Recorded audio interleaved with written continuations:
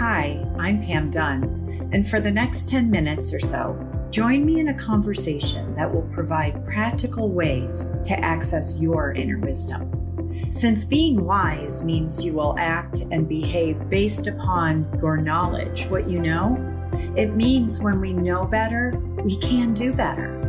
There is immense wisdom in listening and learning from others. So what you hear today will provide infinite possibilities and opportunities for practice. Well, welcome everybody to 10 Minutes of Infinite Wisdom. I have a very special guest today. His name is Mark Geisler. He is going to talk about the wisdom of grief. Mark is a remembrance course leader for Your Infinite Life. He is also a husband, a father, a grandfather, and I think most importantly why I asked him to speak on the subject is because he is a retired therapist and he has specialized in this topic. So thanks for being here, Mark. I'm looking forward to, having you share with everybody. And really what we talked about before we started recording was this difference between grief and grieving. So how about you start there? Okay. The first part, of course, is when we lose someone or something happens. And that's beyond our ability. That's choiceless. Loss is the loss. How we deal with it is really up to us and the work of doing that and how we relearn the world around us is what is important. And it is not a process. It is not a stage. It is about figuring out how to cope without someone who has been significant in the world no longer being there.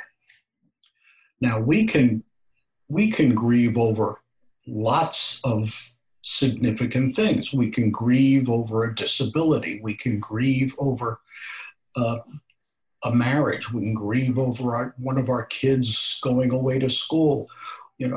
We can grieve over me losing my keys.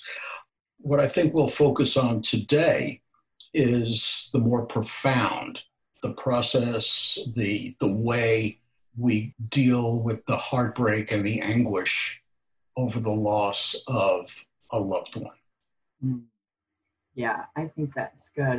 But I think it's important because I'm sure that's what will draw people. Yet I love this way that you're saying about not minimizing a loss. That I've had kids go away to college. I've had kids get married. I've grieved the loss of a marriage. So I think that those were significant events in my life, and I can see that to minimize those or to compare those, it is detrimental to utilizing that wisdom within about grieving. Yes, the pain is the pain. Mm-hmm. And that's why talking about stages or processes really doesn't get to the real heart of it. How does this loss affect us? And how profound is it for us? And what is it that we get to work through so that we can, over time, relearn how to cope in the world in a different way? We still have those relationships in grieving and in mourning and even afterwards. A person may die, yet that doesn't change our relationship with them. We get to relearn what that relationship is. Maybe it will require forgiveness. Maybe it will require remembering those things that were so special and loving to us and keeping them alive. And we can only do that when we pass through that initial anguish, because that keeps us away from that relationship. That's dealing initially with that awful, awful pain of something being ripped from us. And later on, we're able then, through remembering, to put all of that in perspective. We're able then to look at the person that we loved as a whole human being, not greater than, not lesser than in death than in life, and then reframing our relationship with them so that we can then move forward in our lives. And that's why it is a very personal journey that can be facilitated, yet it is a very personal journey. You know, Pam, one of my favorite paintings is by Edvard Munch, and it's called At the Deathbed.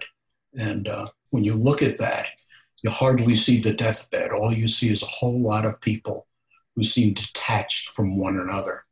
And what I like about that painting is that each of them individually are figuring out what to do, what all of this means to themselves.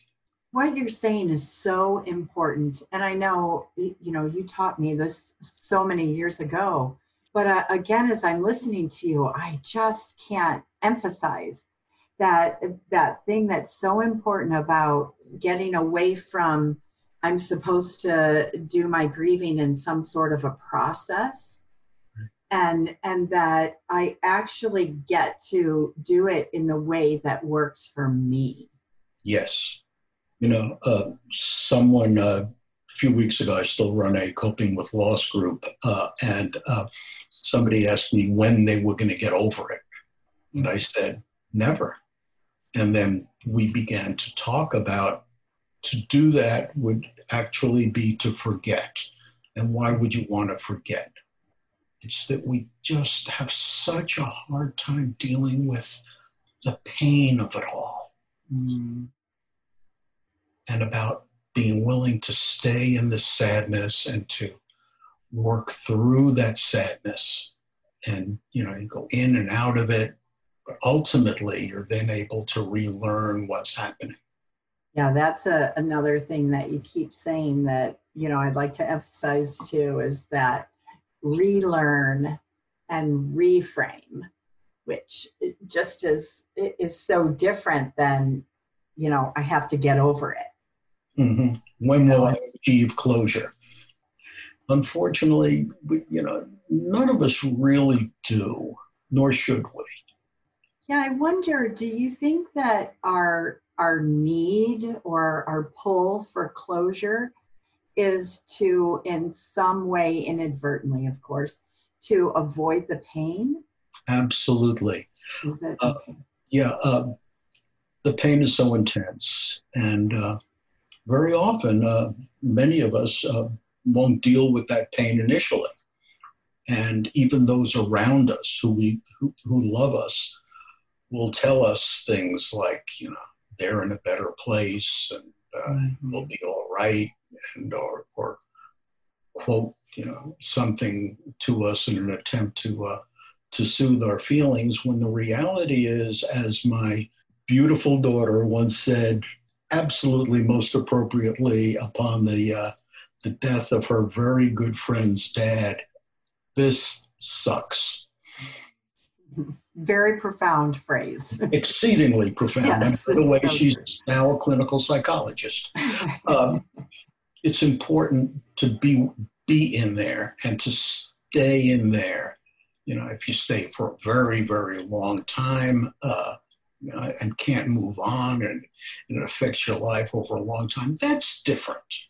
Mm-hmm. For most of us, it's being able to go through it. And well, I should say, from what you're saying, is that even if somebody might be, for lack of a better word, wallowing or spending too much time, or it's too long, as they might think. Even that is most likely because of the way that they believe about the loss or the grief. Do you find that true? It's that. Sometimes it's gratifying. Sometimes it's frankly easier, because that's the grief part as opposed to grieving, which gets us more into remembering and starting to figure out what we're going to do in our lives without that important person. And that part takes, dare I say, it takes work. And it means really addressing what that person meant to us, what our lives are like, what our relationship with that person is now, even though they're gone, what our relationship to the entire world is like. Yeah, that's such our time is up, but that is such a great way to really end, because I can see in the wisdom of grief, it's really that since grief is a lot of things, that it's the grieving that makes us wise. It's the relearning that has us access our wisdom, the reframing, making it a personal journey.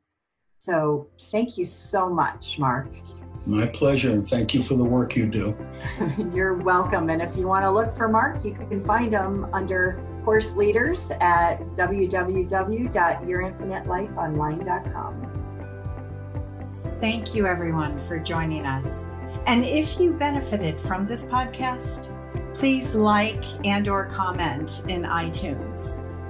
Find more about our coaching and our offerings at www.yourinfinitelifeonline.com.